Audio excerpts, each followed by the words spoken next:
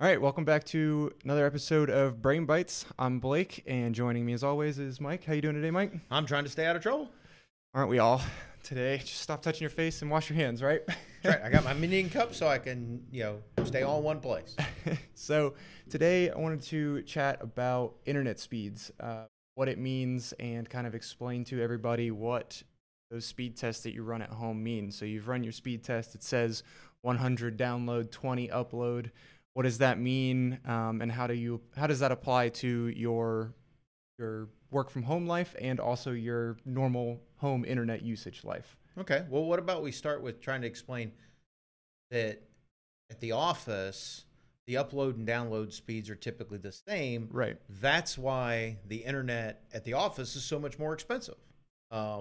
People ask all the time, well, why can I buy $69.99 internet at home and spend $700 at the office? Well, it's because that upload and download speed at the office is typically a guaranteed number, and the upload and download speed are exactly the same. And when I go home, I don't get the same benefit. Right, and you touched on guaranteed number too, because if you look at your bill from whoever your internet service provider is at home, it says upload speeds up to this number. At work, you generally have a dedicated circuit, and it's going to have, if you pay for 200, you're getting 200. And if you drop below that, they actually have penalties that they have to pay to, different, not necessarily you, but they have to stay within those bounds. Right.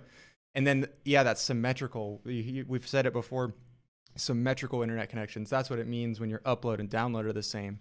And it sounds simple to us, but that download number which is usually the big one at home. That's what you're doing when you're watching YouTube or when you're streaming Netflix or something. That's you're ingesting content from the internet. You're downloading it, and that upload number, which is usually lower at home but matches when you're at the office. That's the uploading data to if you're making changes to a shared document that is syncing across the internet. That's upload.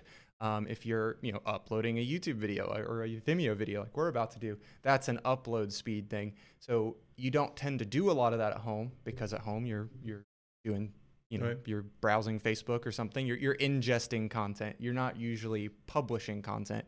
So now when everybody's working from home, that upload side of the internet getting stressed and taxed a lot more, and that's the expensive part of the internet for your Comcasts and your AT&Ts.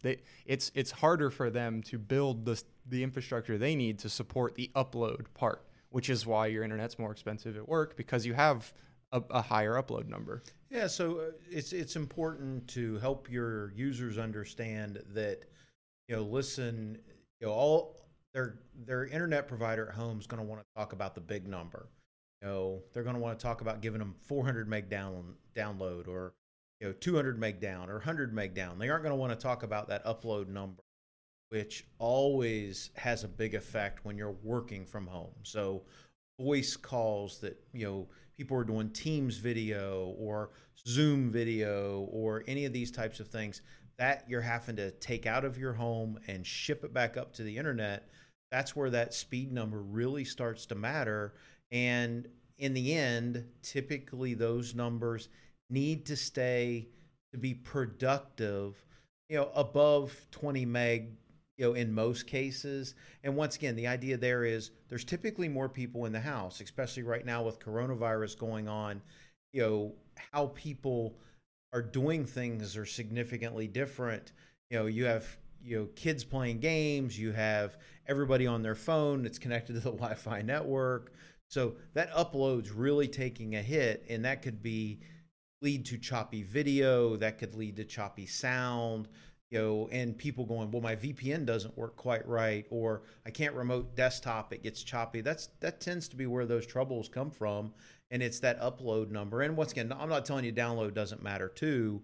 Blake and I kind of have a standing joke because he has a much faster internet connection than I do, and I work from home significantly more than probably anybody in our company, just because it's the passion. And I don't even have an option of faster internet because of where I live. I mean, location is so remote. Working from home, what people probably knew, but now it's really important. Where you live really matters. Right. And you think that the Gwinnett counties or the Forsyth County, the more populous and more dense counties have the better infrastructure, but it doesn't follow that normal train of thought, because I live in Jackson County, which is a much more rural county. I live pretty close to Mike, but I have a symmetrical 1 gig fiber line to my house just because they happen to lay the fiber, and Mike lives in an older neighborhood that they haven't done that yet. And